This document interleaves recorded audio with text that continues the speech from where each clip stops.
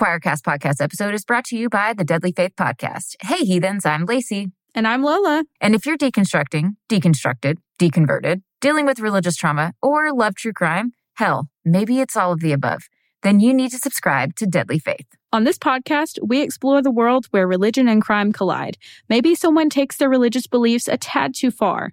Maybe someone is hiding their evil behind their man or woman of God persona. Maybe they started a cult, committed murder, or even believe that they are the second coming of Jesus Christ himself. Now, this isn't a world full of sunshine and rainbows, but it's a world that needs to be explored. So get ready for some deep dives, hard truths, and even some comedic relief as we tell these heartbreaking true crime stories. Western Christianity has spent the last 2,000 years telling everyone they're separated from God. This is Not Church with John and Nat Turney. Welcome back to the podcast, everybody. My name is Nat, and I am here with my brother, John. I couldn't even remember what I was going to say, John. My something older brother, John. Somehow you were going to insult me, I'm sure.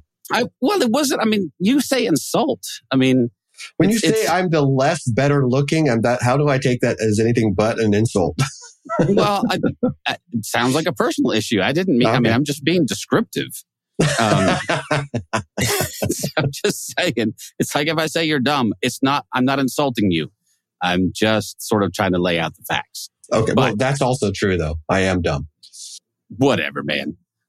But yeah, this is the podcast where we try very hard to be serious and fail miserably all the time. So this is Not Church, the podcast. On your radio dial. I broke into my just busted into my earlier desire to be a radio DJ. You know, I wanted to be what was the Dr. Johnny Fever on WKRP. You know, hey, cool. I want to be Dr. Demento. So there you go. Well, there's nothing wrong with that, but.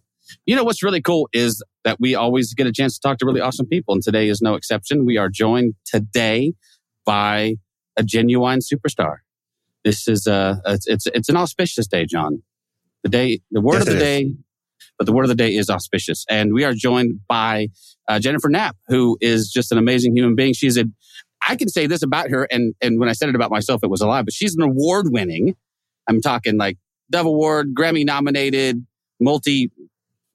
probably platinum seller. I'm making that part up, maybe. I don't know. But she sold a ton of records. She's a genuine, amazing singer, songwriter, musician. If you have spent any time at all in the world of contemporary Christian music, you probably know her name.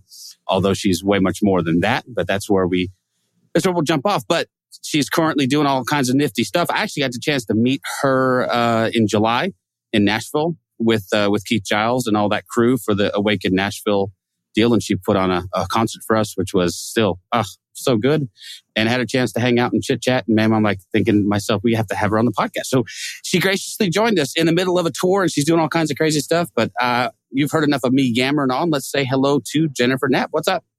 Hello, Nat and John. It is nice to be with you today. We're so glad that you've joined us from your cabin in Vermont. Is it true that you now spend your days weaving baskets and handcrafting moccasins? Actually, funny you should mention that, Nat. I was just hand knitting some mittens. Actually, that's a true story. I did it all this afternoon. I have actually been knitting, so we're all cracking up because we were talking about doing an SNL skit, NPR style, doing the whole interview, the whole podcast in that, because we were very well versed. And we knew that was as far as we'd get. I know. You should see. I wish you guys could see their faces right now. They are literally two furry fat guys crying on my screen, and I don't know how to feel about it because it's not attractive at all.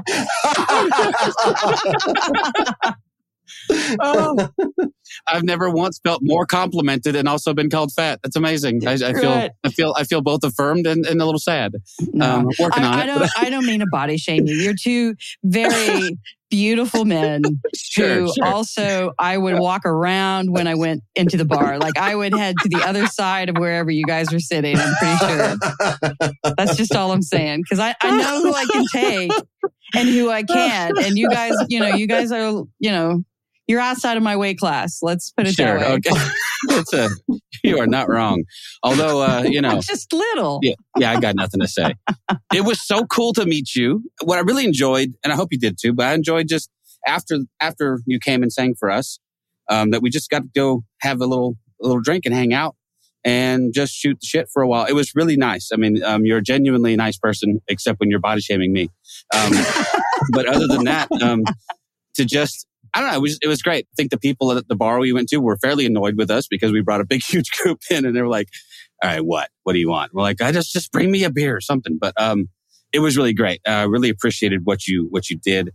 I've loved your voice. I promised I wouldn't gush about that too much, but I've been a fan. So I will fanboy a tiny bit. So you've always struck me as one of the more creative and original singer-songwriters of that era, who weren't just coming out doing cookie cutter CCM, Jesus is my boyfriend songs. It's amazing stuff what you do.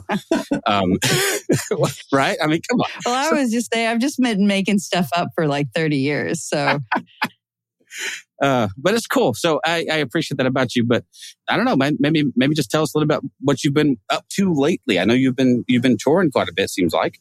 Yeah. Well, I have been as summer is winding down, I guess, a bit. I've just kicked off. I just got done doing a couple of weeks throughout the Midwest and doing my gig, So I've got a lot of shows coming up this fall. I'm heading up to the Northeast. I'll be up in the Massachusetts area for a couple of days. I think my big one for this fall, though, is I'm heading out west again. So I'm going to take a big road trip. I'll be gone on the month, hanging out and just, doing a ton of miles. So heading Colorado, Fort Collins, Denver, not Colorado Springs, but somewhere in that area. I'm going to Boise. Anyone listen to this podcast in Boise? I'm doing a show in Boise. I go to Seattle, Portland, California, Texas. I'm going to be in for a week or so. So I'll be out there for a fair bit this fall. Yeah, that's for sure. Yeah. Well, I saw that you're going to be in Texas. That's amazing. I may have to. I was trying to figure out a way to get to Houston, or no, you're going to be in Houston or Galveston, something like that. Yeah, it's a really good question. For sure, check out jenniferknapp.com. I tend to not. Here's a secret about me is I tend to not pay too much attention to my schedule because when I sit down with my booking agent, I find that when I sit down and talk about where we're going to go and what we're going to do, as the dates start to pile up, I start sounding less and less enthusiastic because I'm a visual person. I'm imagining, and I'm a map nerd too. So I'm always kind of thinking about how the map works and all the routing and stuff. And I really think about that day and what it's going to cost. So when what it's going to cost my body. So when, my booking agent asked me, hey, do you want to do this 4th show in a row? And I'll be like, no, I do not. And then I try and get out of I really just, it's worked better for me to kind of get out of the way. And then when the schedule, I'll answer a few questions here and there and kind of help the people who are building the schedule to kind of craft it a little bit because they always follow the rules. I've got these rules, I don't sing more than 3 or 4 days in a row. I did drive more than 5 hours in a day and things like that. And as long as they abide by the rules, I just remember they're following the rules. So I'm not going to yell at anybody because this is just hard work. I mean, it's hard work to go out there and drive 5 hours a day, then go do a show, get, if I'm lucky, get 8 hours of sleep and repeat and do it again. You do that 3 or 4 days in a row. And by the time we get done with the West Coast tour, I'll easily have driven 5,000 miles. It'll be fun. It'll be great. And I love it. And I actually really love the shows. But beforehand, it's part of my amnesia about what really is coming up on the schedule because I try not to look at it too much because I get anxious about going, oh my gosh, that just looks incredible. And I think I'll never be able to do it. And I've never failed to get through a tour. But the older I get, the harder that touring schedule looks like. I'm like, oh, who thought of this? This is insane. Right. But, but once I get out there, I really do love it. I mean, and I think there's a big difference too, I think, in the last 10 years and what I call career 2.0 since, coming back and doing more mainstream stuff since, leaving my Christian music gig behind. I've just really enjoyed getting out there. I mean, I'll spend, an hour and a half on stage and easily another hour and a half, just hanging out and chatting to people after shows. And to me, like that's the biggest difference is I feel like I feel like the people who are coming out to shows genuinely have conversations that we're having and ways that we're connecting and carrying on a conversation that might have sprung up in the middle of in the middle of my set. But it's a long-term conversation too. And I'm getting to know people from around the country and I absolutely really love it. I mean, it's pretty rare that I go to a show and I don't know by name, a half a dozen people that are there, and recognize faces all the time. And I really love it. And I can't say that I had that experience too much in the early years of my career. Like it was a part of it, I think, was just being worn out every single day, and also just being in an environment where I think I didn't really know that I didn't have confidence enough to be just myself and to be unguarded. And when you spend so much time just being guarded and feeling like if you make one mistake and somebody doesn't like you, then it could be the end of their career. And it could be something as simple as, somebody hears me drop my guitar. I say, oh shit. And then some youth pastor hears that and says, oh, Jennifer has a potty mouth and, my whole fucking career is over. But it's a weird stress though, isn't it? Well, for me, like I genuinely wanted to I've always really taken, I think it's really important to be as authentic as I can possibly be. And I think that's part and parcel for why I like to write and why I like to share music. I mean, if you're putting your heart into your music, then at least it was always really difficult for me to feel like I could pour that into my music and then not show up for you. Just kind of play the song with vacant eyes or, just sign autographs and not really care. I don't really like doing that. I don't mind signing autographs, but I'd rather meet you. And, autographs are like a fun kind of thing. But for the most part, like now, I just have so much more appreciation and feel like I've been kind of embraced by the audiences and not necessarily just, held up as something that I'm supposed to model. And I think that's a big difference, right? I mean, I still take my role and I still take my time in public. I mean, I really do want to be positively influential and, use my powers for good. And I definitely remind myself that I say it with a little L, but I mean, I take seriously my role as a leader inside of my community. And I don't mean, like everyone, hey, come follow me and do what I say. Not that kind of leadership, but to be responsible for what I'm transmitting and what I'm sharing. And I understand that there's a degree of that people look up to and expect me to be the best version of myself.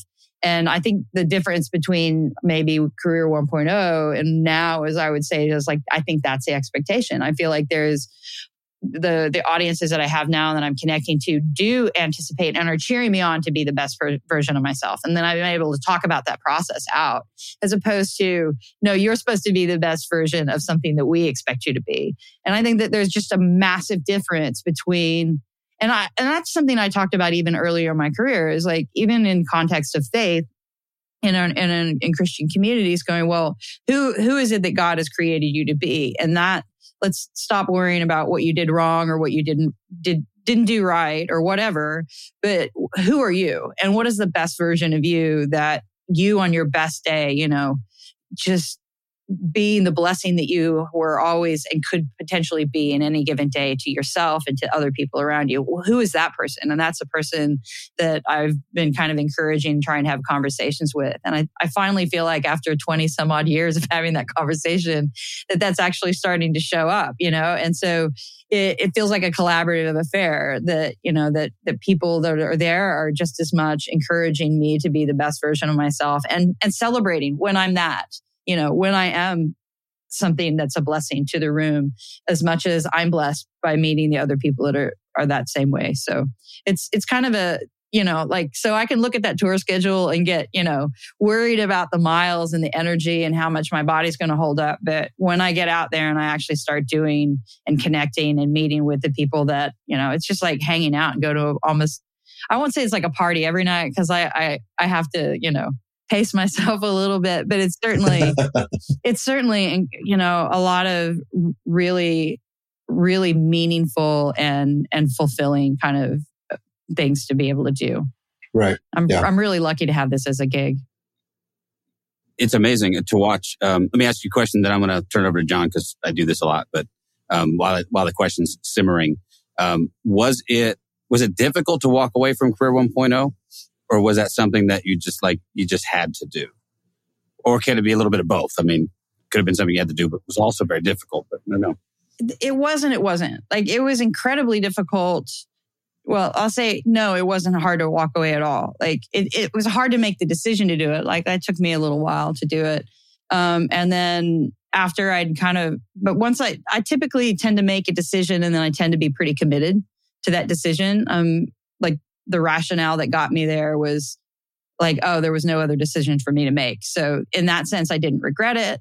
I wasn't hesitant to do it, but that doesn't mean that it wasn't an absolutely terrifying and a painful experience to execute.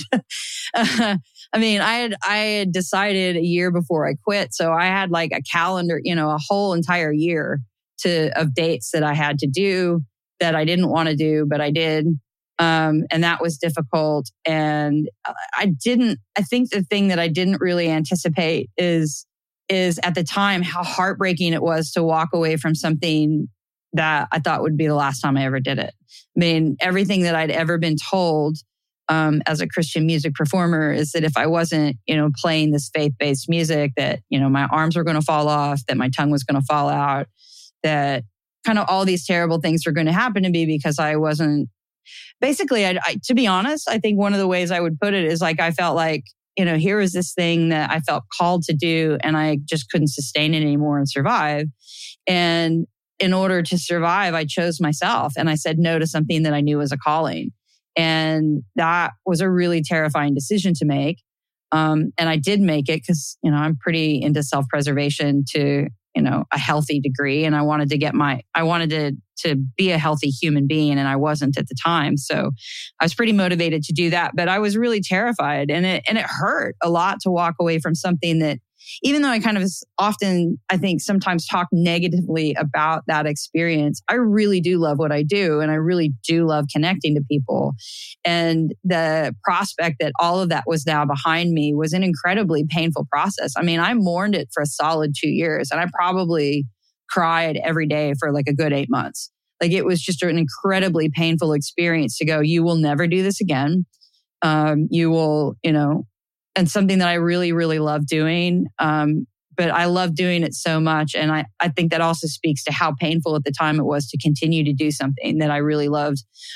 That said something to me. It's like, here you are, you're terrified to not do this thing anymore, but you know that if you keep doing it, it'll kill you. It just felt like it was just killing me. So, it was like being between the rock and a hard place. But I was really grateful to have walked away from it in that sense. Like, it took me a long time to kind of really feel the joy of it.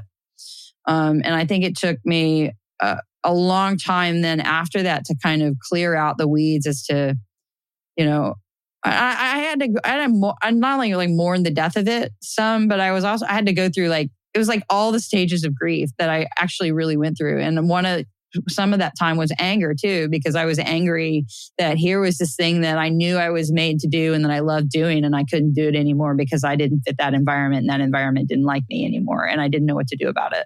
And I didn't really kind of see or take much stake in my own talents, or didn't know what I was going to do after that to really even imagine that, oh, you could just go play somewhere else. You don't have to sit in that space. And I think now what I would say is I feel like I just kind of outgrew that space a little bit, not in terms of, I don't mean like in terms of like notoriety or anything like that. I just meant like those pants didn't suit me anymore.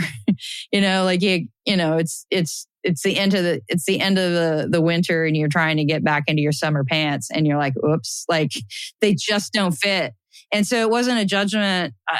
Although I had plenty of judgments to make and plenty of things to work through after that experience, it took me a long time of grieving and of anger and of fear to be able to get to a space of just of healing. And part of that healing process was picking up my guitars again and playing and writing, processing. And I was like, oh man, like now I'm doing the thing. And I was scared about it for a little while, but getting back into it was really one of the best things for me. It was just a really healing experience. And that got me to kind of connect. And I'll skip way ahead, but just getting back. And I think what I would say out of that is just getting back to the gift of who I am was a return to being able to understand something that I just felt made to do, something that was natural to me. And I didn't necessarily have any expectations when I started playing again that I was ever going to have a stage to play on. I don't think any musician really,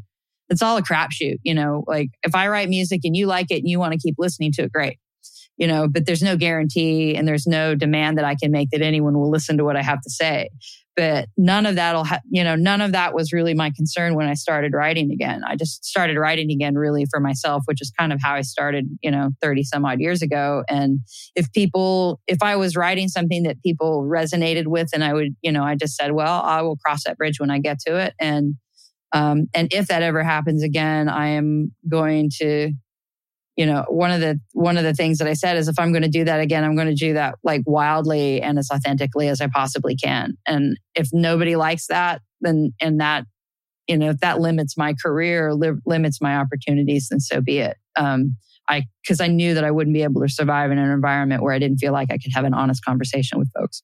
Yeah, I mean, going back into doing like the whole Christian music scene, I would imagine you did like Christian music festivals and you were probably part of that scene at one point. It's just a weird environment. John and I were aspiring Christian musicians at one point. We're nowhere near the level of talent that you have, right? But that's what we fancied ourselves at. And we had our teeny tiny little brush with the harshness of that, even in our little hometown. We played a concert one time and we were seen as human, and we were like blackballed from churches in the area because, our guitar player smoked a cigarette after a set or something like that. It was like this hypercritical weirdness. Amy Grant comes to mind because she's coming to San Angelo next month, and people are still not over the fact that she got divorced. I thought people were doing pretty good. I mean, I guess like you should read the comments. Really? Don't never read the comments, right? That should be like, I know that's rule number one, but I saw a sponsored Facebook ad for Amy Grant coming to town, and it was easily 80% of the comments were like, why would I go see that adulteress? Wow. Like, are you seriously amazing. still hung up about something that happened like 25 years ago? And I'm sorry that she shattered your image of what a, so-called Christian singer is supposed to be. But it seems like, and I would imagine that anywhere inside of the music industry, image is something that's sometimes manufactured, right? I mean, I think a lot of musicians struggle with trying to live up to an image that maybe a record company or someone is trying to form for them.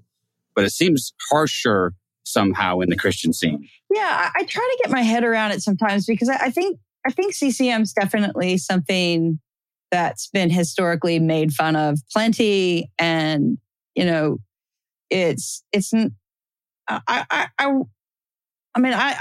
enjoy being able to talk frankly about my experience, but I think it's also like not as easy an understanding of like at the end of the day, like it is an industry, like it is the entertainment industry to a degree. I think so. I would go, well, if you're a mainstream artist, I mean, we still talk about like, is that on brand? It makes me like kind of sick to my stomach sometimes. Just saying it, right? Is that on brand? Like, what do I, when I have posts on social media every once in a while, I think, oh, well, I could put this on social media, but nobody's going to understand it because they're not looking for me to say, like, if I went all political all of a sudden and started getting into politics, I have a political opinion, sure, but it's just like, it's not really where I want my brand to go. It's not what I want to. I've got so many things that I talk, I'll talk theology, I talk music and creativity and faith and LGBTQ issues. My plate's pretty full in conversation points. So I kind of go, okay, well, those kinds of things are on brand and they make sense and they're expected things. And they're also things that I would also say that I have a responsibility to, and I've held my hand up for, to be responsible and influential in that regard.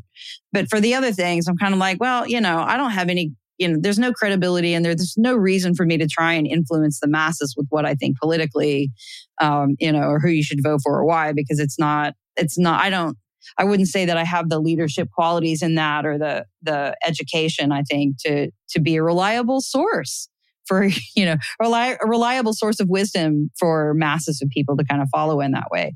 That's all to say with CCM. I think, we all worry about brands when we're talking about a public facing image. And I think even the average person every day now, we're all branding ourselves to a degree when we post on social media.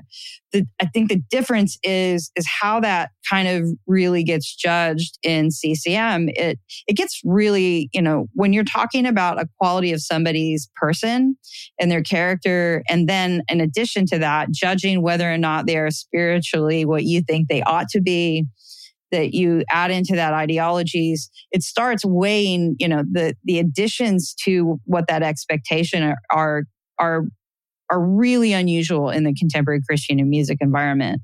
And more than that, there's a very much a lack of diversity of what those possibilities are. And in my lifetime, that has become narrowed down to a conservative evangelical perspective. And for me as a former CCM artist, as so many of us artists who've been through that space have had, we've met behind the scenes. We're an incredibly diverse group of people. But once you get to the branding for the big marketing machine who are terrified of not selling enough records, they want you to kind of fit this one evangelical brand. And when you're not and you can't maintain that anymore, you don't get to play. And it's kind of interesting. But, there are Catholics behind the scenes. There are white people, Black people, Asians, queer people, and have been for a very long time. It's just what kind of comes out the marketed other end of it, and what tends to be most financially lucrative for the gatekeepers is part of the issue that is unusually heightened level of scrutiny is what I would say. I mean, if you're a mainstream artist and you got, batshit crazy politics, everybody kind of can go, oh, your song's crazy, but you're not necessarily going to get pulled off the shelf unless you're doing something, profoundly evil. And then even you can try and even commercially in capitalism, you try and stalk an artist like that, but the public are still going to vote with their dollars. So I think that's always been kind of the interesting quantity as well, is that those decisions are kind of made for the buying public of Christian culture before the Christian culture gets to say, hey, you know what? I love this praise and worship record from Flamey Grant. Yes, Flamey Grant is a drag performer, but this is one, this is an amazing record. I want to listen to it and I can't get it. And it's the gatekeepers that they kind of get it in the way. But, now that we've got and Flamey's a really great example. And now that we're moving into a world where that's not really a consequence, I think that's one of the reasons why you see the influence of CCM, at least in this particular way, kind of shrinking. Because, now you can, now I can go and I can write whatever record I want and put it out there. And if it's meaningful and if it connects, people are going to connect and gravitate to that record, and I will be grateful for it. And then Flamey Grant, fantastic, goes on a campaign and gets, on number one on the Apple iTunes, Christian music charts, as did Semler and their record. And that is no way that would have been advocated from the economy that's kind of mostly out of Nashville. But the irony is, to me, is you guys could have been a part of that. Yeah, exactly. Right. You could have been a part of that. And because you won't, because you're worried that you're going to lose money, but these are still incredibly popular and viable and meaningful artists. And I don't just mean the commerce of that. I think it should be stopped on there.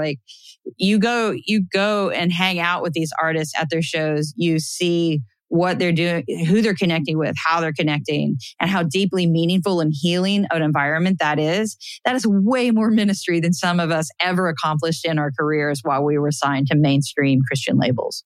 Yeah. So you have, Flamey Grant, to a certain extent, even Amy Grant, right? Which she recently, I think, all the grants. Didn't she only? I mean, if I remember right, all she did was she went to a same-sex marriage, someone that was in her family. No, her niece got married, and she hosted the wedding on her ranch or on her property. She didn't officiate. She didn't, and if she had, kudos to her. But she got dragged. But she did. She came out in favor of it. But so they get dragged. They get dragged through the mud. Flamey Grant gets dragged through the mud. No pun intended. Right. But then you have, and I'm sorry, I'm not going to remember the name. Nat will remember the kind of hard rock heavy metal band, Christian heavy metal band. who came out. Don't make me say Skillet. Yeah. So Skillet comes out and says some really hateful stuff, but it's more on the right-wing conservative side. And that's all brushed under the rug, swept under the rug, because it fit the narrative. And that's where I find the hypocrisy within the CCM is, one is actually trying to show a connection between people and love and acceptance. The other is hate. It's starts from a place of hate. It's a marketable hate. I think when statements are made like that, like, okay, say a gatekeeper pulls a record for one reason or other, or another artist kind of stands for a conservative value. I mean, to a degree, it is signaling, yes, I am the product that you should buy, right? Or that you want to buy. Like it instills the evangelical model of consumer confidence. I mean, it's a very important statement to not. And why it's been so controversial, right? For even a straight person to be an ally or to show up at an LGBTQ person's, in support of somebody. Right. They're not gay themselves, but, you won't cross the street I had that happen. Like, even for me, like people were calling me one day when I got back into town. And as soon as I came out, we're not even, nobody's even wants to be seen at my shows because it's guilt by association. The ability for one to make a statement is a signal that says, hey, I don't want to lose the support of the people who have been kind of somewhat trained to do this, which I think is so kind of lending into the hypocrisy comment. Is like, yeah, it is. I agree that there's a level of hypocrisy that does go with it. But I think I'm more than that. I think hypocrisy sometimes seems like the easy way to say, like people who are like, pretending to be nice and really kind of being quite cruel, right, in the process and don't know anything about love is kind of what I would say.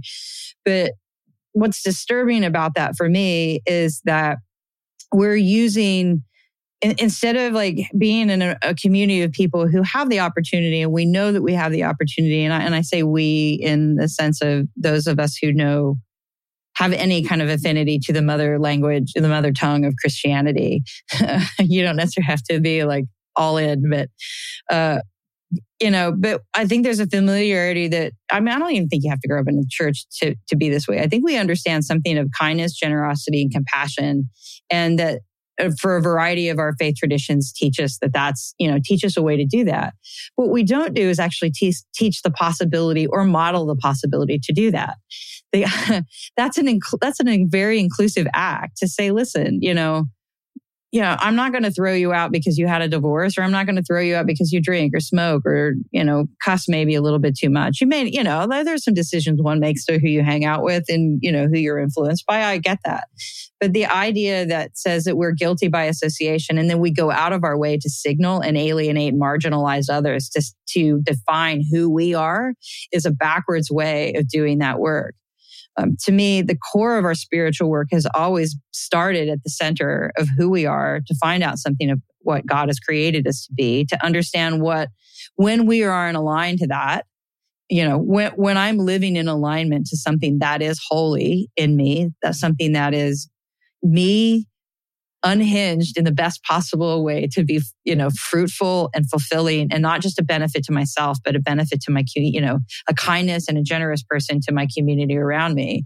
Isn't it, that self-work will be extended, my philosophy is, and I'll call it a philosophy, even though I take it straight from the Bible, love the Lord your God with all your heart, mind, and soul, and your neighbor as yourself, right? Like, to me, that if you don't know how to love yourself, then you're not going to know how to love your neighbor. And if you don't know how to love your neighbor, I don't think you're going to know how to love God, period.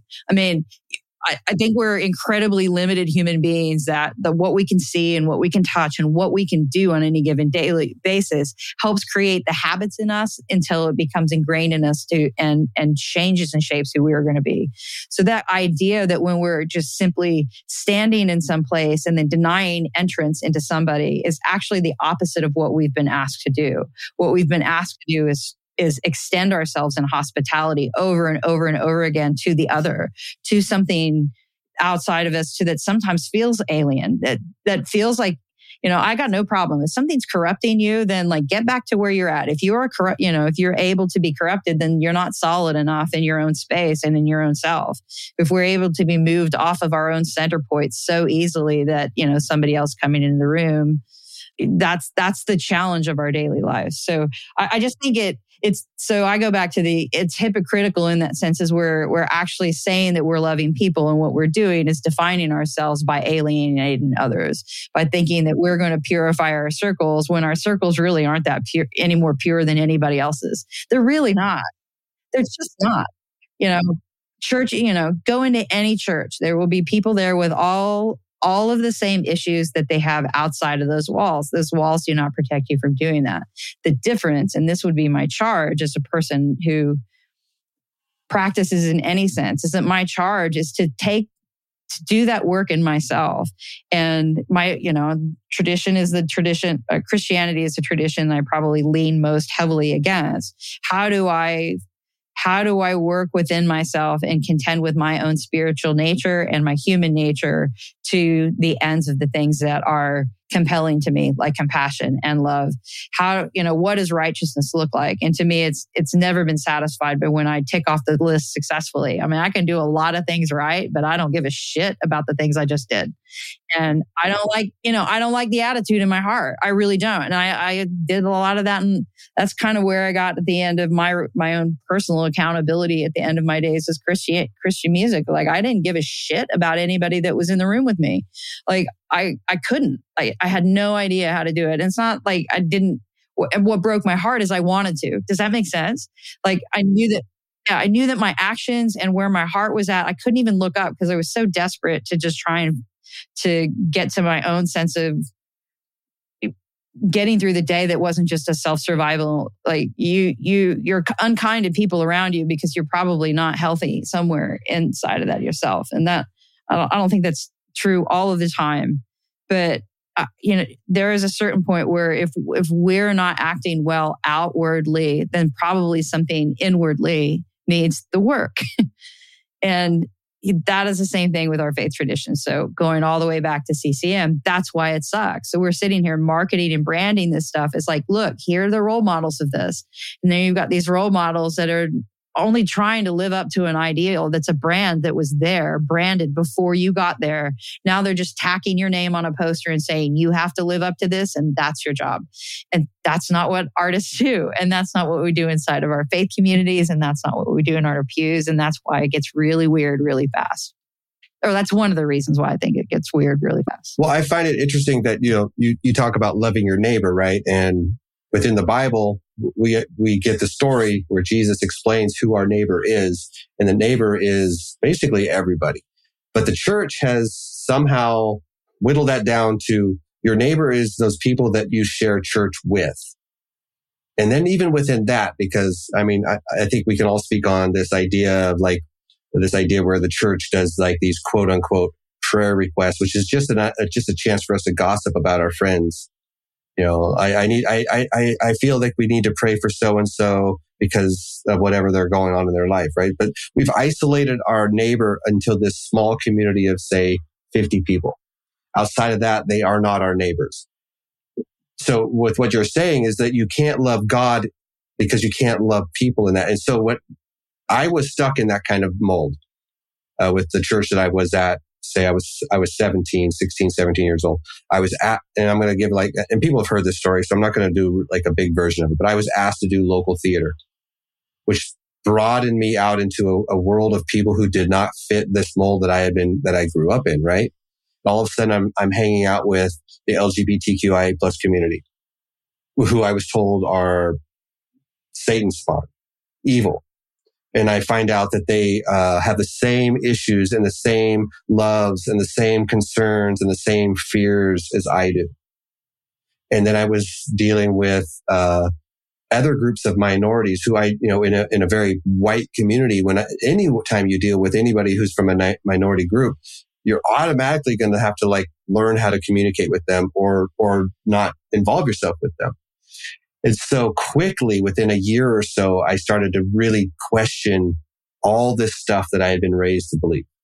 That I had to trust this small community that I grew up in, and they were the ones that had the truth. And anyone outside of that would lead me, and this is huge air quotes because we're not on video for everyone to see this, but would lead me astray.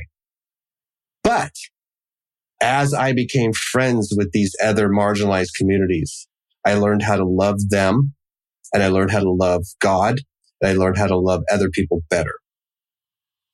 And that was the beginning of the breakdown for me with, okay, the church doesn't really understand what it means to love your neighbor. Yeah. And love is, I mean, it's an easy thing to throw around. I genuinely think, we say it a lot, but I try and I think it's kind of, I want to put it in the context too, because like, I think I talked about love and aspired to love for a really long time until I actually started to love people. And I know that sounds really easy to say, but it was a weird day where I realized it's probably maybe 4 or 5 years into post coming out, and I was still trying to sort out what kind of theological points I was going to raise in LGBTQ advocacy, if I was going to raise any points at all. And I remember, but I was writing an article one day, and I just realized it came to my mind, and I didn't want to write it down. I was terrified to see it in ink, in black and white. It's like, oh, my faith taught me how to love my partner. And I didn't want to write it down for one, I didn't want to give Christianity any credit for my relationship. Yeah. And I was terrified also by making that statement. Like I was embarrassed on my faith account to actually claim that I'd learned anything from Christianity. I was just still a little bit edgy enough that I didn't really want to have any truth come out of Christianity, have any truth come out at all. And on the other side of that, just feeling completely heretical by, and being seen to say that out loud. And it took me a long time to kind of sit with that. And I got up and I just sat with it. And I was like, I wouldn't be here. And that was like a really redemptive moment for me that I had in private. Like, I was just like, wow, I wouldn't be here and have one of the most amazing, fulfilling, healing, supportive relationships that I have ever known in my whole life had I not had my experience inside of Christianity. And I am not, and I love my partner very much. And would I exchange that? And would I take that away from that? Would I say that there was a better place? I don't know. But I want to give credit to where that was at. And I was grateful for that gift.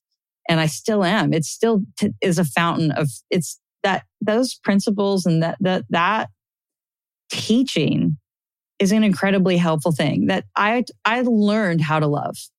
And I learned how to love a lot through my spiritual, not just through my spiritual community and not just through, scripture and, wisdom and the teachings of Christianity, but I learned it also by doing it and putting those things into practice in my life. And I also and so I would say we talk about that a lot, but when you actually, I would say, at least for myself, I kind of understood even correction. Like that's one thing Christians do a lot. Like Semler has, let's go out for coffee, right? Like I'm only correcting you right now and telling you everything that you're doing you're wrong because I love you, and I'm sharing the gospel with you because I love you. Like no, the people that have loved me in my life have never said much more than if I've fallen flat down on my face and I am, face down in a pile of my own trouble. The people who have loved me have picked me up. They've come to where they've found me laying face down in that rubble, and they have picked me up with hardly any word and nursed me back to health. Yeah.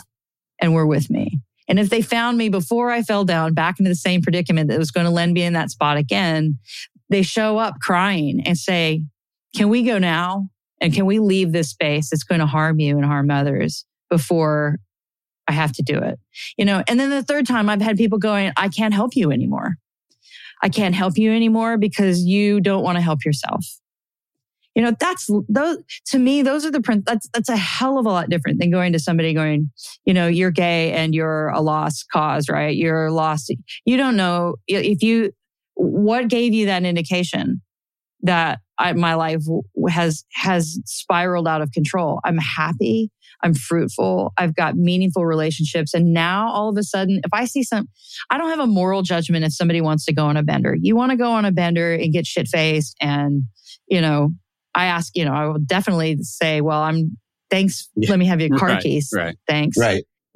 I'll do things like that, but also go, I don't have a moral judgment to make about it, but how did you serve yourself well? And what was, that's all I would say to you afterwards. Like, hey man, like you kind of put yourself in danger and you endangered me and everybody else around here by your behavior. And I'm not going to hang out that close to you anymore if that's going to keep happening. But are you okay? Yeah. Man, are you okay? And do you need help? Like, is there some kind of help? Are you suffering in some way? Or are you just having a party? Were you just having a party or whatever? But I think there are ways of that, like we're correcting people in that rather than like mourning with them. When you love someone and they're hurting, you start to be concerned about choices, or at least I've started to be concerned about things that I see and choices in others, mostly because there's a heartbrokenness in me that wants to go wrap my arms around that person that I love and carry them to safety. And some people, like, it's not mine to carry them to safety, but I can give them an invitation to safety, or I can say, hey, what do you need? But love is like being there. It's not telling somebody that they're in a bad place and that they're never going to come back. It's making an invitation. It's knowing that you've built a relationship with that other person, that even if they don't want to be with you, at some other point in time, they're going to go, hey, man, I need a friend now. And they know that you're a reliable human being, that you don't have to say anything about that other stuff because they know and they trust in the authenticity of the real love that's there. So, those are the things that I feel like we don't spend enough time. It's been problematic and the difference, right? When you hear somebody preaching for the sake of preaching and telling you all those kinds of things, but it's like, hey man, you don't know me. How about instead of yelling at me for a while, you listen for a while and show me a way back I've never walked towards somebody who's yelling at me. Yeah. Yeah.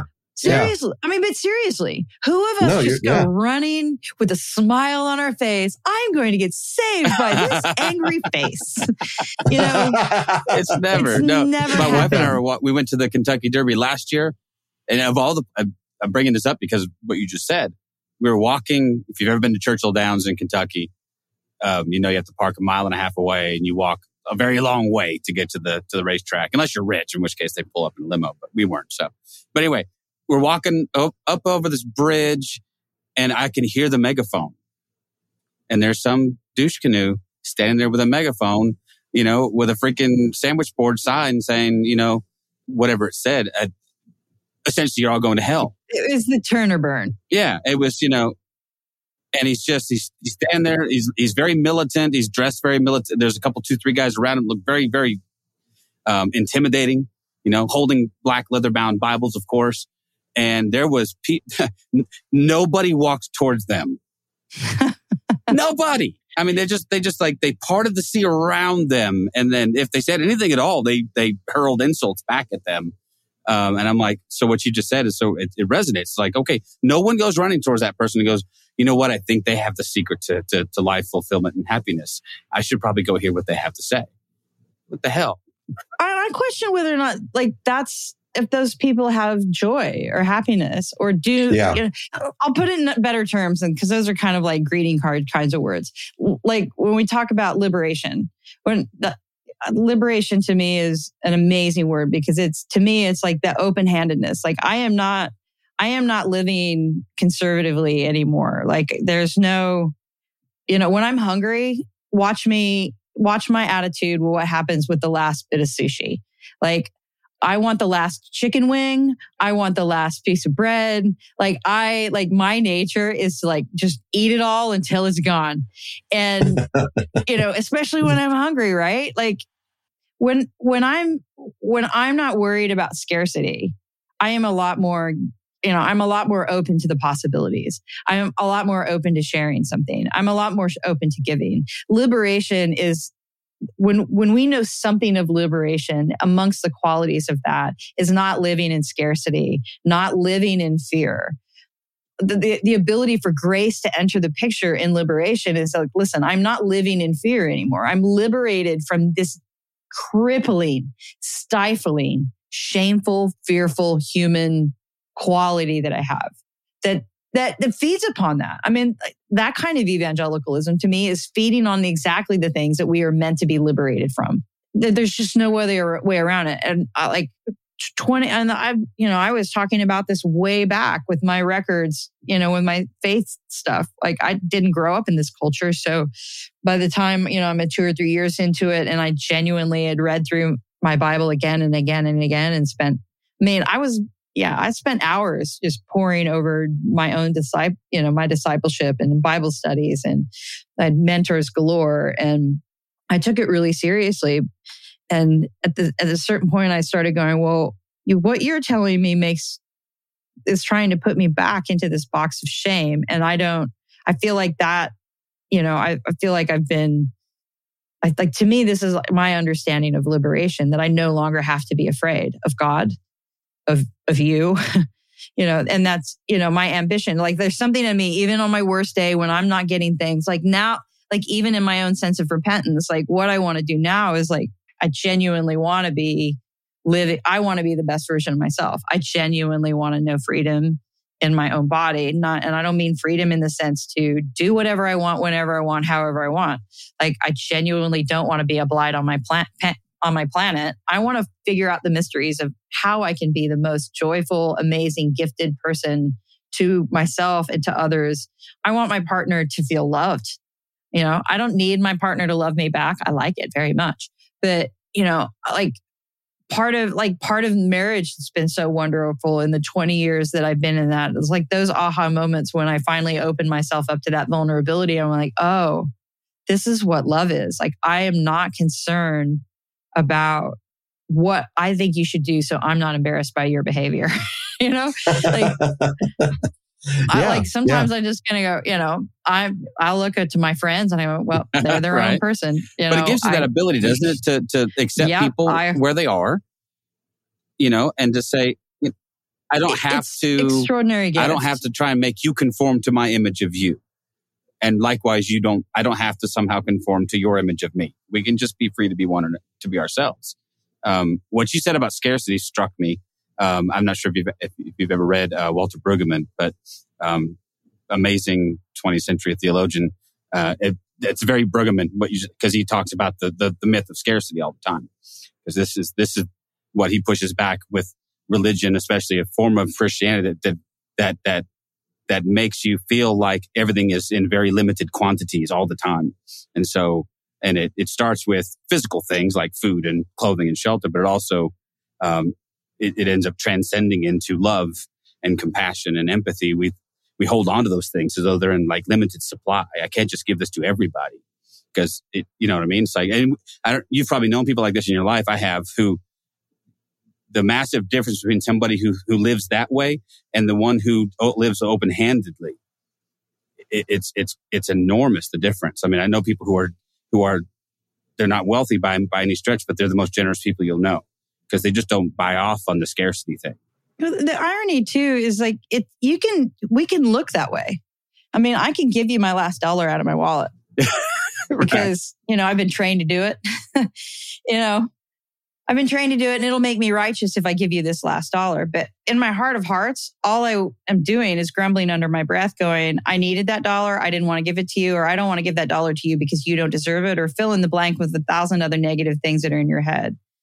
But if you I'm trying to speak in a metaphor in that sense. So in that metaphor, rather than giving it away because you were told to and you're supposed to because that'll make you righteous or that's a good and holy thing to do, versus the difference of liberation that I'm talking about is that you don't even think about that. You're like, this is the dollar that was here waiting for you to have it. I'm unconcerned with its return. I'm unconcerned about, getting it back. I see this. This is the moment for this. And it's the moment for it. There's no contest with that. It doesn't mean that you won't be worried. Right. Like, oh, well, here goes. Right. But there's something peaceable. There's something at rest in your chest that knows that that's just you're at peace with that. You're like, I'll do it. Yeah, this is going to put me in hardship. It's going to put me in a pickle, but I really want to do this, right? You want to do it. There's a desire to do it. And there's something fulfilling about that. Even if that fool goes out and squanders that buck, that still is about us and our openness to it. And so I think that to me in that metaphor, that's the kind of, open-handed, when I talk about open-handedness, or like, that's kind of the vision I see when I talk about liberation. I'm not trying to grip my hands around it and then let go. No, my hand is always open to some degree. And sometimes, I have to learn to shut that. Sometimes I have to learn what boundaries and things that are all this whole other mess of conversations. But that it is part of that, our willingness to be open. And it's an interesting, if I had a critique of and a curiosity about where our faith is going or where Christianity might go. Like, first, the critique is you guys, I'm putting that in air quotes. Like, my mentors didn't always teach me very well they taught me how to look like a Christian and act like a Christian and what those things might look like. They taught me sometimes where to find them, but they didn't always teach me about that quality. They didn't teach, they taught me that salvation was liberation through, accepting Jesus Christ, your personal Lord and Savior, and all that kind of stuff. But it took a lifetime. It's taken me 30 years to get to a point where I'm going, oh, I know what it's like to be free. I know, and it takes a lot of hard work. And I'm just saying that for me. Maybe somebody else does it a lot better, quicker than I did. But it's taken me a lot of self and personal work to be able to commit to trying to understand something about the mystery of love. And that means kind of getting over worrying about, it really genuinely means getting over the anxiety of what God might do to me if I fuck this up. Yeah. Right. But there's a tremendous amount of liberation in that, though, right? I mean, I can speak for myself that there was this enormous weight that came off when I stopped worrying about that. And I'm not out here having a free for all. I'm working harder than I've ever worked. Well, that's the misnomer, isn't it? That somehow when the guardrails of whatever religious system you're in, once you get out from under those guardrails, like you're just going to spin off and go crazy. The truth is, the guardrails aren't that necessary. They're actually not functioning the way you think they function anyway. They don't save you from anything. No, really. and you're going to be driving around like a fool. Yeah, and the fact of the matter is that whatever scare tactics brought you into that system will have to be maintained to keep you in that system. So they have to keep those scare tactics up, or you go, well, maybe the emperor has no clothes. Maybe if we don't sacrifice this virgin in the volcano, the sun will still come up tomorrow. Oh shit! Once that happens, the mystery's gone. Apologies to anyone being thrown into volcanoes, but if a discipline isn't your own discipline, then it is no discline. Right. It's just a construct. If a knowledge is no knowledge to you, if it's just something that you're just practicing by rote, and it's not actually, you may have knowledge something but no wisdom of it, that kind of, you may be book smart but you don't have any field experience, you're not going to keep it. Or It's that other kind of thing. Like, people don't really change their ideas until it's their ideas to change their mind. Right. Like, you can debate me all you want and give me all these really great arguments, but until I decide in my own mind that I'm going to commit to this way of thinking, to this way of living, to this way of life, it doesn't really matter how many guardrails you have up, how many times you can, how many verses you can recite. You have to somehow have that embedded in your own person. So I'm always, in that press, like you're saying, Nat, like, you're always doomed to fail. Like, I can put up the guardrails 100%. And you can keep me on the straight and narrow. But if I don't actually have a straight and narrow that's actually a fruitful, beneficial thing that I choose to follow, if there's not a path that I want to be on, I'm going to slide right off and be looking for something else. Well, and even if you just play to the edges of those guardrails, I mean, you're minimally inside the system at that point, right? You're just doing as far. I'm doing the bare minimum to stay inside, to color inside the lines. There's no truth in that. Like, there's nothing authentic about any of that, And I have a lot of friends, sadly still inside of these systems who are, they're just deathly afraid. And really I don't even think it comes down to hatred. At least hatred that's not born out of fear first. You know what I mean? I have a friend of a friend who, her family has cut her out because of her sexuality. They have nothing to do with her, and they will swear to you all day long. It's out of love, They're just fearful that she's going to hell, and they don't want to be a part of it. Meanwhile, they're destroying their daughter.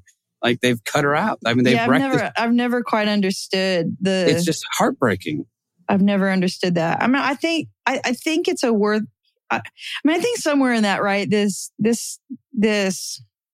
excommunication trait that many faith tradition has. Christianity is not exclusive to it. I mean, there's like 2 points to think that, there's 2 kind of ways to look at it. Like, but one, we think, oh yeah, if by the 3rd time, somebody, whatever, cast them out, get them out of your environment. Like, a spoiled rat and a spoiled apple ruins a whole barrel, or whatever it is. I mean, I don't think there's any question that you can that a person can get in and be toxic to an environment and destroy a loving community. Like, one person can do that. I think we all understand and know something about that. 100%. So there is something about understanding good boundaries in that. At the same time, there is I am not content personally with just like, if it's somebody I actually really love and I genuinely care about, that I'm not okay to not be a guide and go, hey man, what's going on? Like, do you not value this environment? Do you not value yourself? Do you not value me?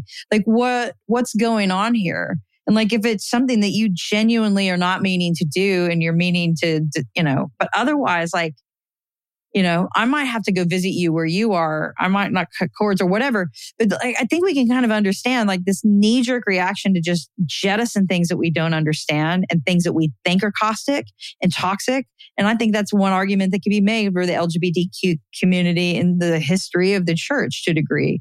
Somewhere along the ways we decided that, gay people were bad for our church, but I don't know of any evidence of any community that's turned profoundly gay and stopped being a good and holy, righteous church because there are a couple of queer people in the pews. Yeah.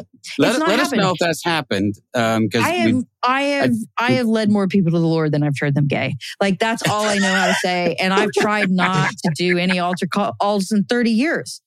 I mean, I've not turned anyone gay. Like, oh, so none. I thought you said just fewer. None. No. Like, I mean, like a 10-to-1 ratio. I mean, like, I'm just saying, I am disappointed in my track record because when I came out, I got all this vilifying, press. Yeah, you're going to make a whole generation gay.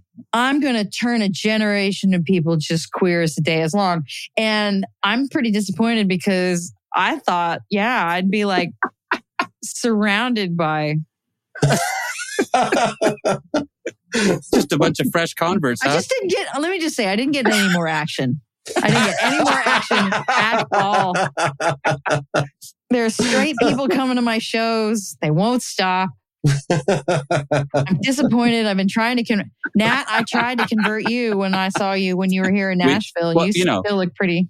I know you did. You gave it the old college try. Like, forgive the pun.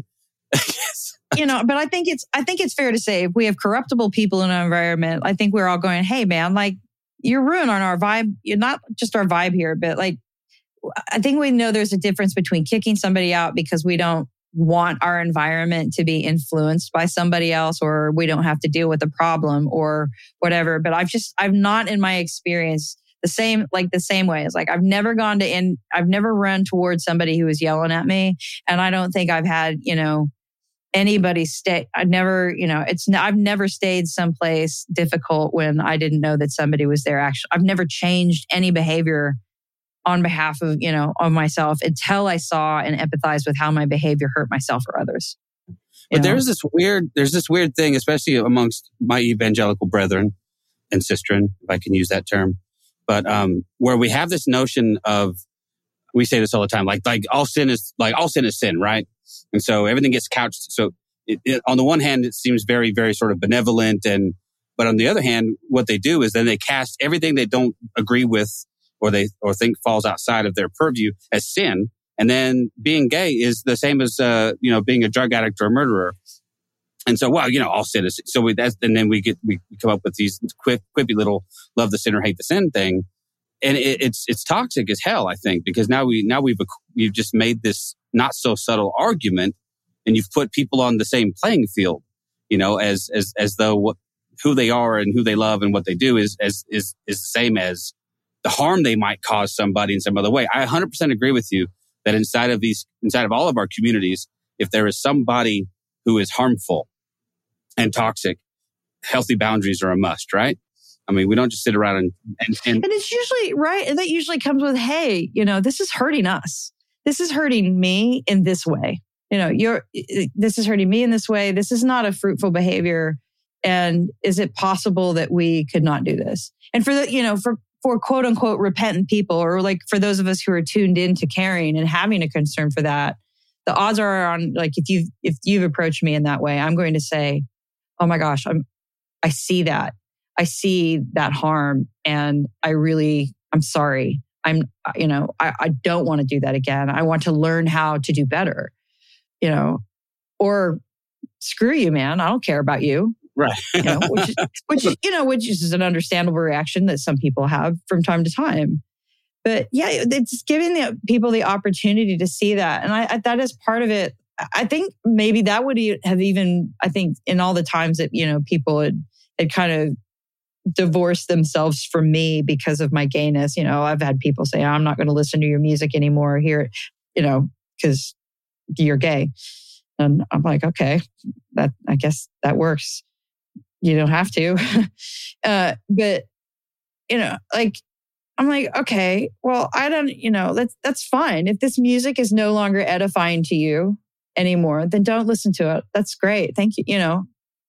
It's edifying to some people. It means something to other people. And if it doesn't walk with you, then it's okay for you to not have that. And that's been I've just seen people stand in front of me thinking that was the thing. And I was just like, well, but here's the thing I'll say after that. It's like, that's fine if you don't want to. But if that music means something to you, why are you letting me get in the way? If that song can be a blessing to you, then have someone else sing it for you. Yeah. Or whatever. I don't know. But it's just like, I think that we've been taught to do that probably more than we've actually thought through it. I don't have a need to go up to somebody else who doesn't, if that's not doing it for me anymore, I don't need to go out of my way to go tell them that I don't like what they have to offer anymore. I just don't go. Right. Yeah. And it's an easy enough thing to just, okay, just won't do that. That seems logical. And I think that's probably part of the problem. But it's like this idea, like when I've said that, I don't call myself an ally because I think that's something that you can't put up on yourself. But as you stand up for your LGBTQIA plus community and siblings, that's one thing. And they, you get from the evangelical side, as you do that, you get the curse, like, I'll pray for you. I think you've lost your way, blah, blah, blah. But as soon as you say, yeah, but I don't think being gay is a sin, that's like the cutoff moment. Yeah. That's like, okay, well, you've stepped over a bound that I don't know how to deal with anymore. Because before you said that, I could pray for you and hope that I'll bring you back. But now that you're saying that you don't believe being gay is a sin, I don't know if you are savable, let alone the people that you're protecting and standing up for, right? Well, and in that context, I'm probably not. Right. I mean, I clearly have a position in that, but right. I think when it comes to, our social interactions and who we let in, I think one of the things I kind of say is I've had people come up to me being quite angry with me, and I'll be like, and basically I've said, what is it that I can do for you? What is it? What thing is it that you're so upset with me that you're voicing this concern and you now want to throw me? What is there something for which I should make amends for? Is there some, it's usually quite surprising to me that a stranger would come up to me and find me personally responsible for something we consider we just met 2 minutes ago and I haven't said a word. But, right. Oh, but, I'm open to that. I think that's kind of a little bit of the idea is just like, it's on us to be able, if there has been a harm, I think it's really important to name the harm. And I would say to that, bad theology. I think there's been a harm done. For example, when you talk about the preaching that's been done, pushing out LGBTQ people from faith communities, it's a harm. And I can point to that harm and I can name that harm. I used to really enjoy, naming the names and pointing out the asshats who used to preach this stuff. And it's really fun to kind of pick an enemy, right? And say, this person is doing a bad thing. I'm like, you know what? No, not anymore. It's like, no, it's your choice to use that theology. And let me tell you why that theology is harmful and why I'm asking you to stop using it. And that's what I would do. And I would talk about that. And that to me is a lot more constructive way than saying, I think the Southern Baptist Convention needs to be ripped down. Like, or the people in SBC leadership that are continuing to perpetrate this thing. And it's CCM or 1,000 other things that we can quote unquote complain about and legitimately get mad about. And here's where I want to be a peacemaker in this. I don't think any of these things are wrong.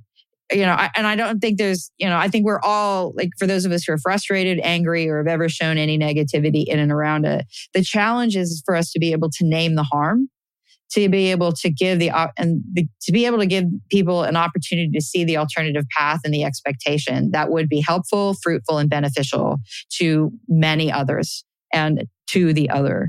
What is hospitable? And when I'm asked, it's better than just saying, hey, this is a bad theology and you're a bad believer. I want to believe, I would like to give somebody a credit for, dedicating their lives to even environments that teach and propagate bad theology, to go, well, it hasn't harmed you and that's why it probably hasn't struck you. But it's amazing how quickly a pastor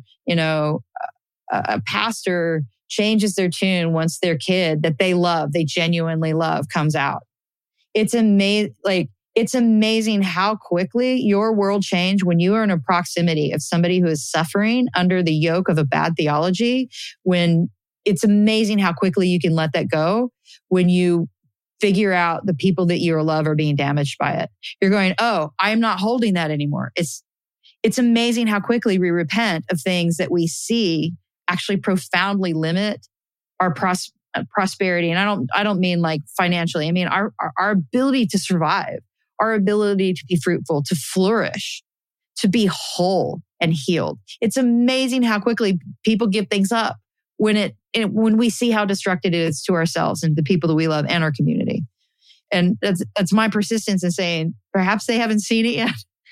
We'll continue to stand up for those of us who can, and then usher those away who will not survive being in that space. Like, I will give you safe passage to another place. I will help in that. But, I think that's our challenge, to not just kind of tear down the four walls. Because the last thing I'll say on it is this: there are people inside of those faith communities. I learned this hard way from my LGBTQ community. I thought that was the answer for a long time. That's bad theology. Get the hell out of there.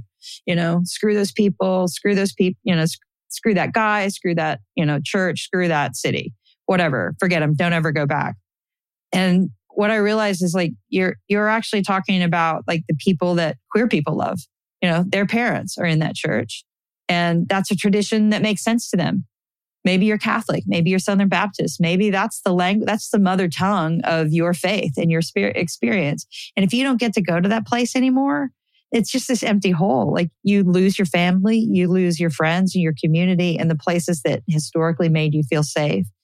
And and sometimes we do have to walk away from those, and they can be really catastrophic experiences. But this idea that that's the first move and that we'll be healed once we leave all of that behind is not an easy endeavor. Because some people really are, like, want to be theologically, like, to some degree, traditionally, perhaps, in the traditions that they came from. I have a friend of mine who's a Pentecostal drag queen. I can't get my head around it, but that's their gig. It's the drag part's easy. It's the Pentecostal part that because I have my own biases and prejudices because of experiences I've had in those kinds of spaces. But that's their heart. That's the way they practice. That's their spiritual practice and discipline. And that's the tradition they are most fruitful in their evangelicalism. And I can't stand in the way from that because other bad actors inside of that space have had bad theology and practice it well. This person's realigning that tradition in a way that is not incompatible with that. But you have to meet those folks, and you have to be able to be those people who can kind of carry that torch a little bit. And it's extraordinary because you just can't judge a book by its cover. You can't say that all gay people have run off and got debauched. Like, people who leave the church don't have to be gay to like, go screw this, I'm out of here. Woohoo, let's party and tear up their lives. It has very little to do with that. But those are the memes that we use, and it's time.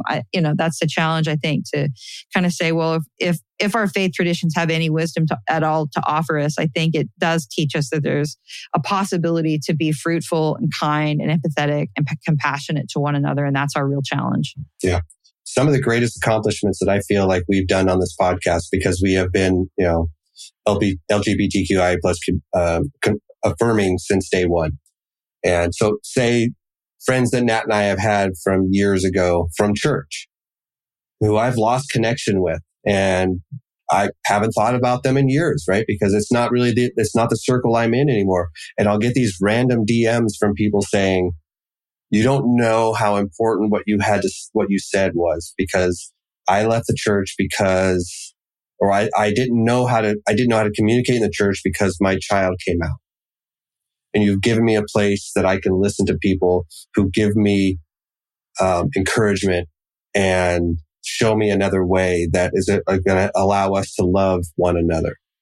I would say that's one of the greatest accomplishments that I feel that our podcast has done. And I'm not trying to do that. I don't think Nat's trying to do that. That's just something that we've decided that is part of our platform, right? We're never going to shy away from who we love and who we say deserves to be loved, period.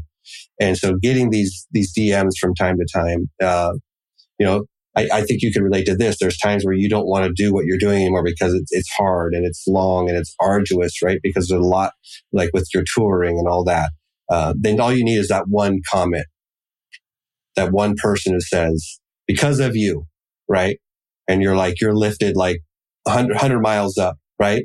Well, at the end of the day, I'm like kind of like I'm not too far from my blue collar roots. I'm like a good old country girl. I mean, I've never, a hard day's work is nothing that I'm really afraid of. Like all the things that I have that I truly value, I've really labored for, like including my relationships, including, my good mental health to the roof that's over my head. Like nothing comes easy. Nothing's as simple as a prayer. Right. Right.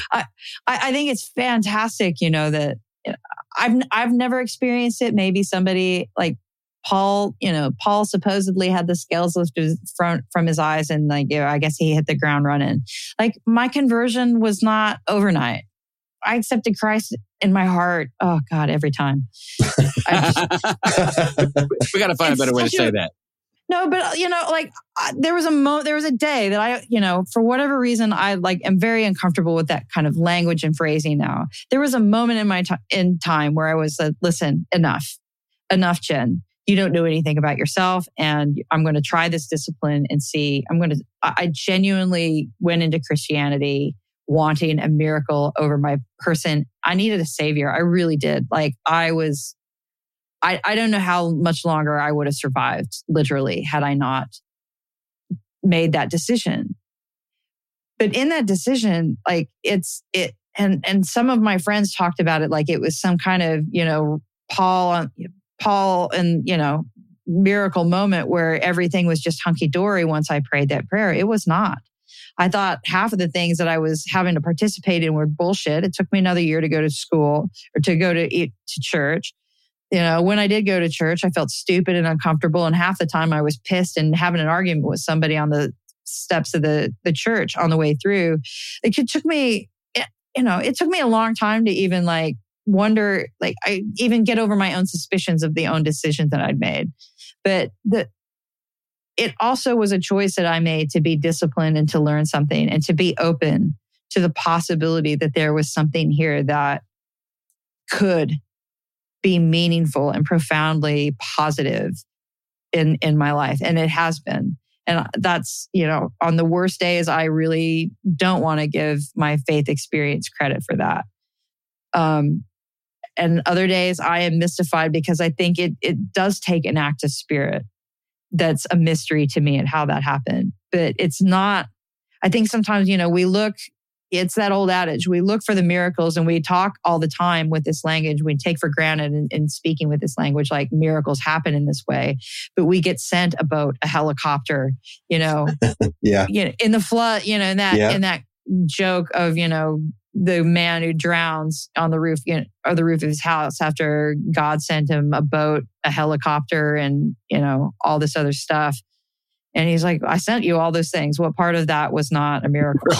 Right. You know? Yeah, because he gets to heaven, like, you were supposed to save me. It's like, but our participation in that is really important. And I think our willingness to be able to learn what love might be like beyond just the catchphrases and beyond just the checking off of the boxes and the doing are really lifelong, hard things to do. And I love that I came from that, because at the end of the day, all of the things that I've learned how, you know, I'm pretty good at playing instruments and music. You know, there aren't very many instruments that I've picked up in my lifetime that I didn't have a conception how to make work and act musical, but I still learn how to play them. Right. Exactly. Like, yeah. You know, I still practice guitar to this day. And if I don't, you can tell. You know, I still care about my craft enough to practice it. I'm a songwriter. I still go ask other songwriters younger than me and older than me what their wisdom is about my craft, because I care about it. I still talk to people. You know, I still learn things every day. I've been married for 20 years and I'm still trying to figure out how to do that properly. And I still learn things that are new about my partner and about myself. These are long things and they're not always easy, but the things that I love the most are the ones that I really hunkered down and said, okay, you know, here we go. Here's something I don't know. Here's something I'm scared to death. And here's something I need to be better at and I want to be better at. And, you know, none of those things were just instant miracles. I was never instantly good at being a Christian. I still don't have a clue about what prayer really is. I don't, you know, I love theology, but I still go and study it. I still read what other people think, people who I agree with and people I don't agree with. But that's my investment. That's about the best that I can give. I can give you my heart. I can say I'm here. I can say to you, I will show you that I'm invested in this effort time and again. And you will know that by my consistency of being here and knowing that you can hear me talking about these things and doing this work and seeing growth, hopefully, in those areas. That's all we can ask of. I don't know. I don't want anyone to ask that much more than me. I'm not sure how much more I have to give. Because it feels like a hell of a lot. And it is a hell of a lot. And it breaks my heart when people don't actually believe me in that. You know, it's a really heartbreaking adventure. And I think that's, you know, in the LGBTQ thing, that's where it's really heartbreaking, right? Where people who are genuinely there to have a meaningful spiritual experience and you just throw somebody out, you know, that's a really rough way to go. I mean, you mentioned a couple of times this notion or this idea of proximity. That's 100%. I would attribute any progress I've made in my life towards these issues with proximity. I mean, I had to know people. And I had to make a conscious choice to get to know people, because most of those prejudices don't survive actual relationships. You know, it's just the second you actually humanize somebody beyond your conception of their sexual orientation or however you perceive of their community, the second you can move beyond that and you can go, oh no, this is a human being and someone that I genuinely care about and love. My sort of road to Damascus moment came with a friend of mine who we just planted a church, and she came to me and was looking for a pastor who would marry her and her partner. And I still get mad at myself. I said no, even though I'd been vocally, you know, affirming for some time. That was a road I wasn't yet ready to go down because I knew what it would cost me. You know, and it wasn't much. In retrospect, it wasn't much, but. And she and I have talked about this a bunch since then. I'm like, but it literally caused me to go home, sit down with my wife and go, what the hell did I just do?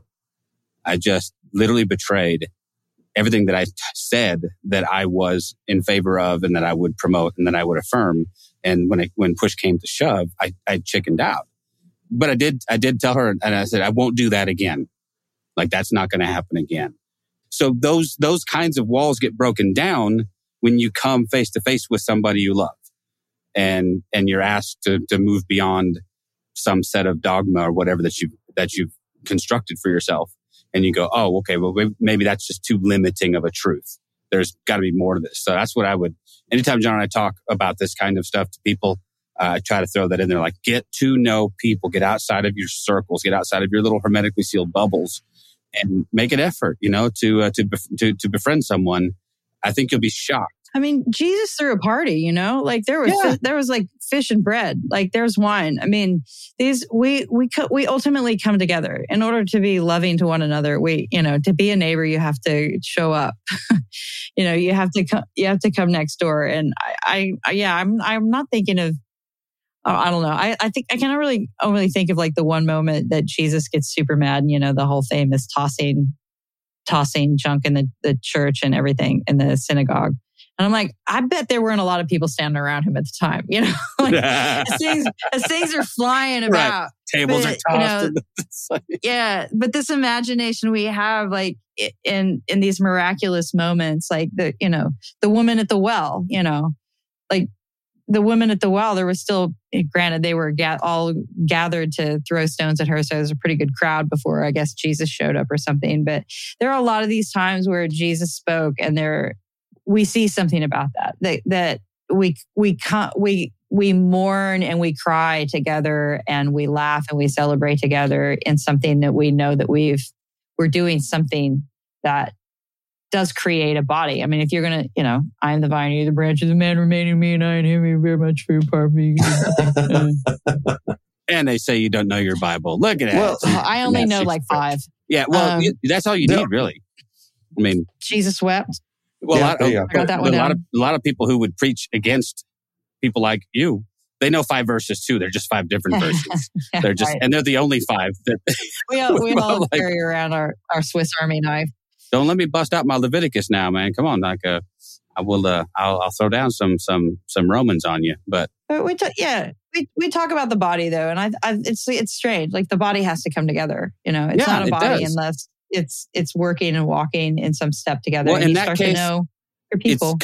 It's comforting for me to know that all bodies need assholes, and we have several of those. So, I mean, everybody needs one. We have like 20. I don't know what's going on here, but for me, as I build these relationships, right, we can always and I'm not trying to like downplay what you're saying, that because I 1,000% agree with you that you don't begin to understand people until you build relationships with them.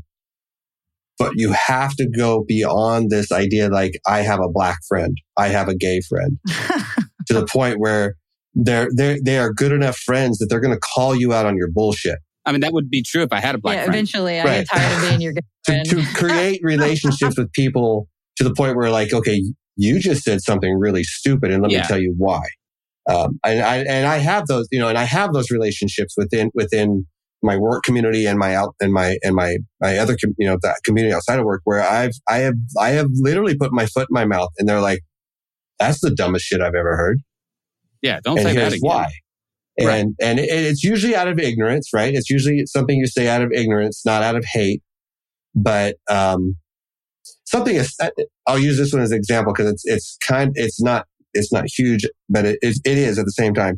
I working with a lot of my female friends, and I walked in one day and I walked up to one of my female friends at work and I said, "Man, you look tired." She goes, "Oh, I'm sorry. I was just crying all night last night." But and then I instantly felt like it's just a complete and utter asshole, right? Because and I knew better. That's not something you say. You don't say that. You don't say that to anybody, right? Because you don't know why they look the way they look, right? And so I basically, after she told me that she'd been crying all night over, some kind of situation, I just went over and was like, "I am so sorry. I was a dick. I know better. I know better than that. I should have just came up and asked you, how are you doing?" Or something more basic.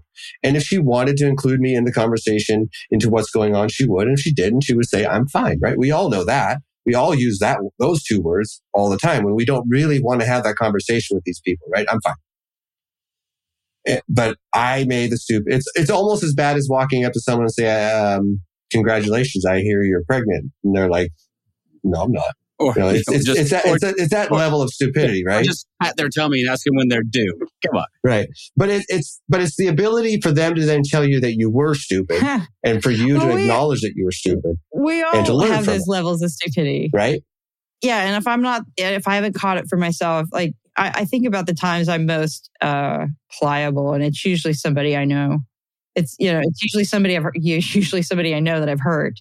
That correction or an amendment is an encouragement to say, hey, yeah, like this was happening, maybe do better. And I'm like, yeah, thank you. I mean, the friends that will tell you, the people that love you, that do have enough courage to tell you of spinach in your teeth.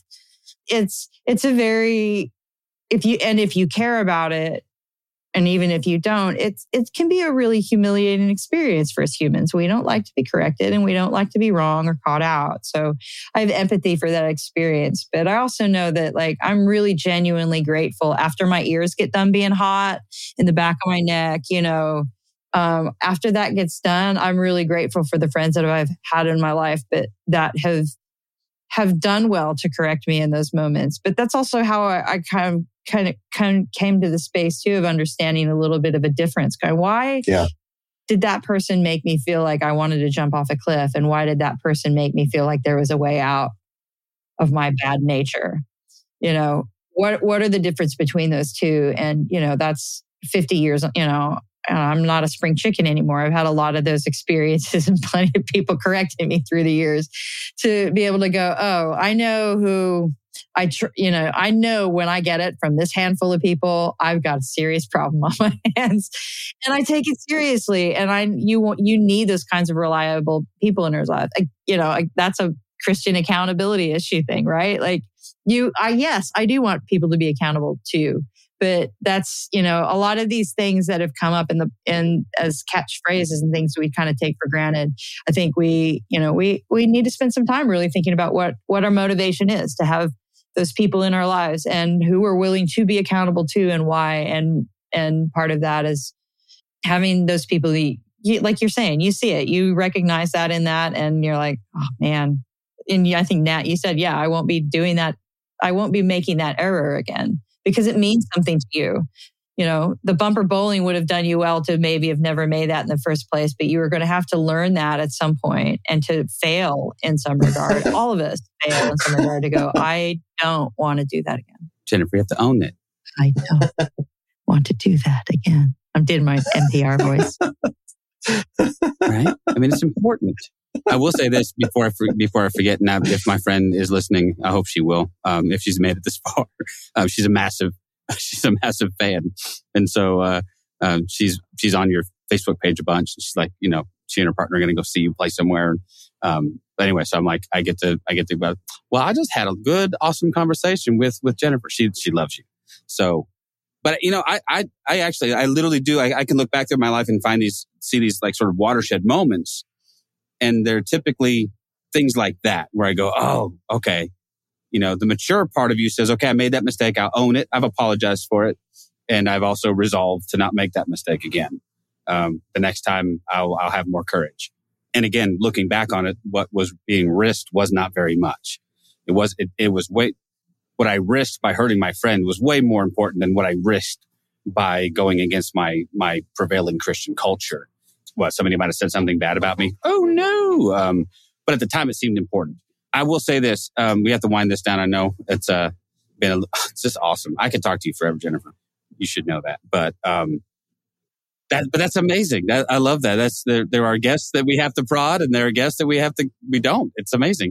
Ever since I met you, I guess it was the end of June, I've been listening to your music a bunch. I just have you on in the car a lot. And I'm like, you know what? It holds up.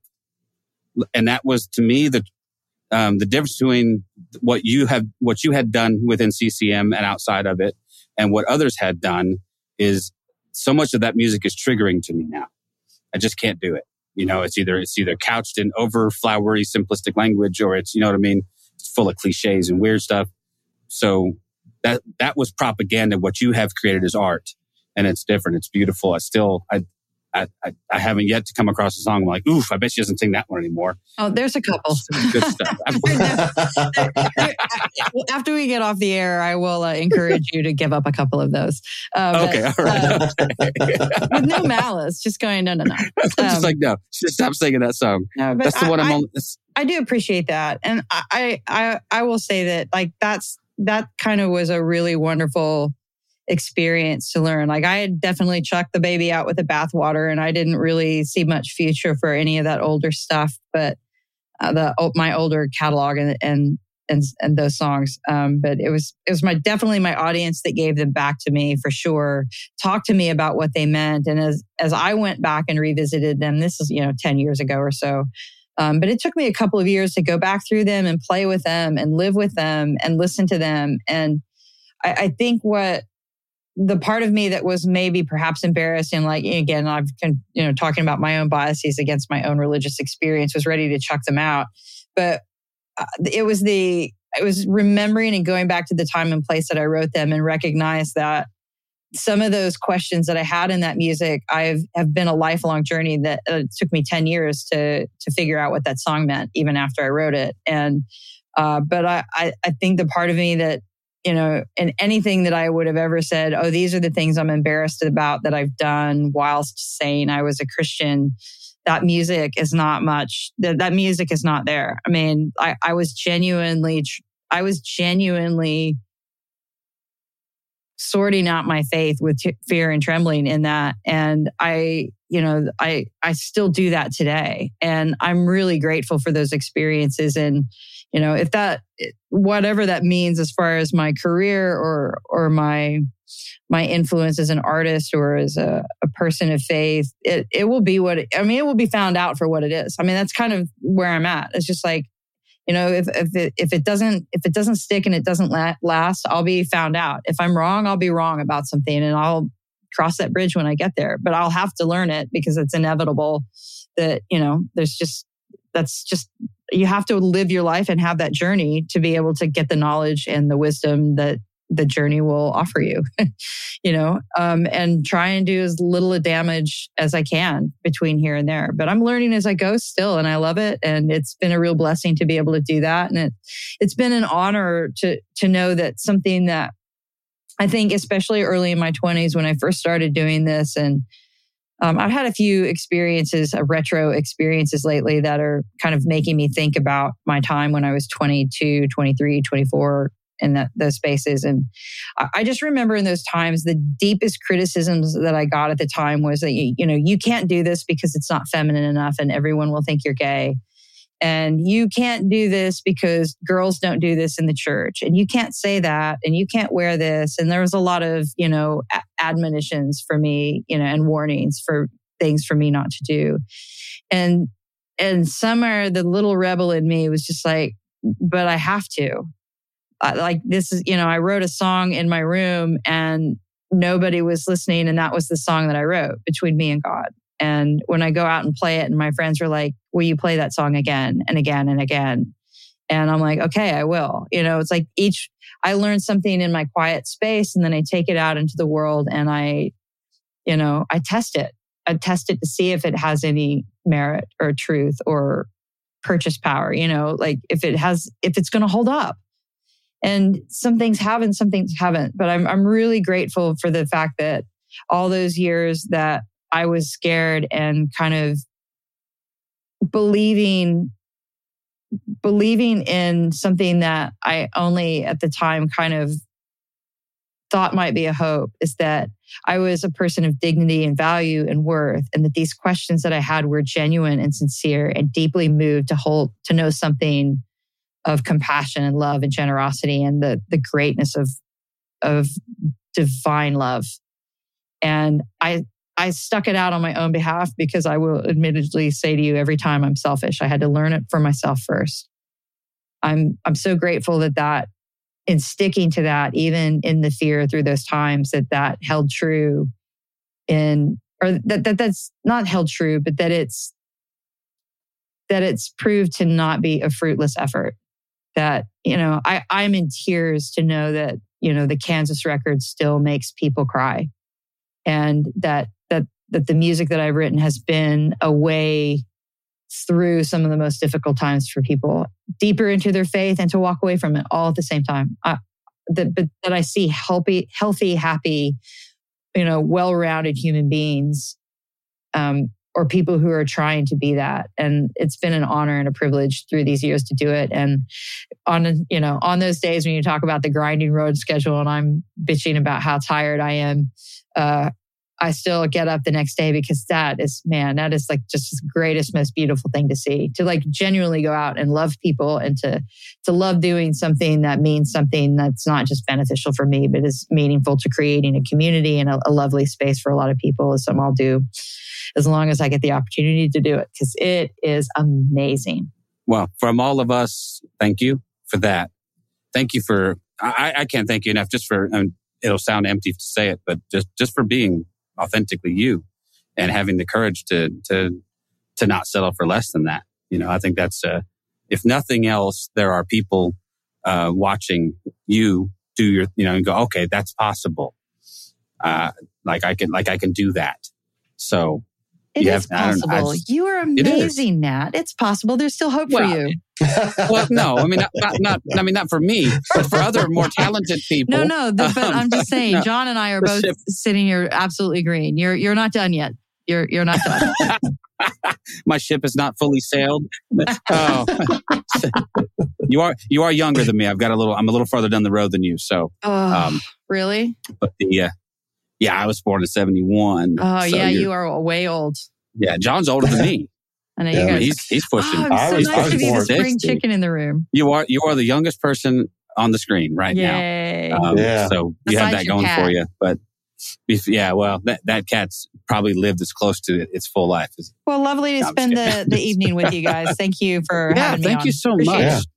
Man, I'm hopefully one of these shows in Texas. I thought I saw on your schedule you were going to be in Austin too at some point. So if you're following along, go to the website, right? Go to jenniferknapp.com, I would assume. jenniferknapp.com, all of the jumping off places you might possibly want to go start there. So don't take my fuzzy recollection as gospel truth. But if you get anywhere near me, I'll do my very best to come down and see you and buy you a beer, and I'll let you. We'll hang out. Maybe pull me up on stage and we'll sing a song. No. No. She's like, no, don't even, no. I don't do that. Fantastic. Thank you for listening to This Is Not Church. Be sure to rate and review the podcast on your platform of choice. If you would like to partner with us, visit patreon.com/thisisnotchurch, where you will receive exclusive content such as early access to episodes, videos of upcoming episodes, and live Q&A sessions. Be sure to check out our Facebook group or follow us on Twitter and Instagram. All the links are in the show notes. We'll be back soon with another episode.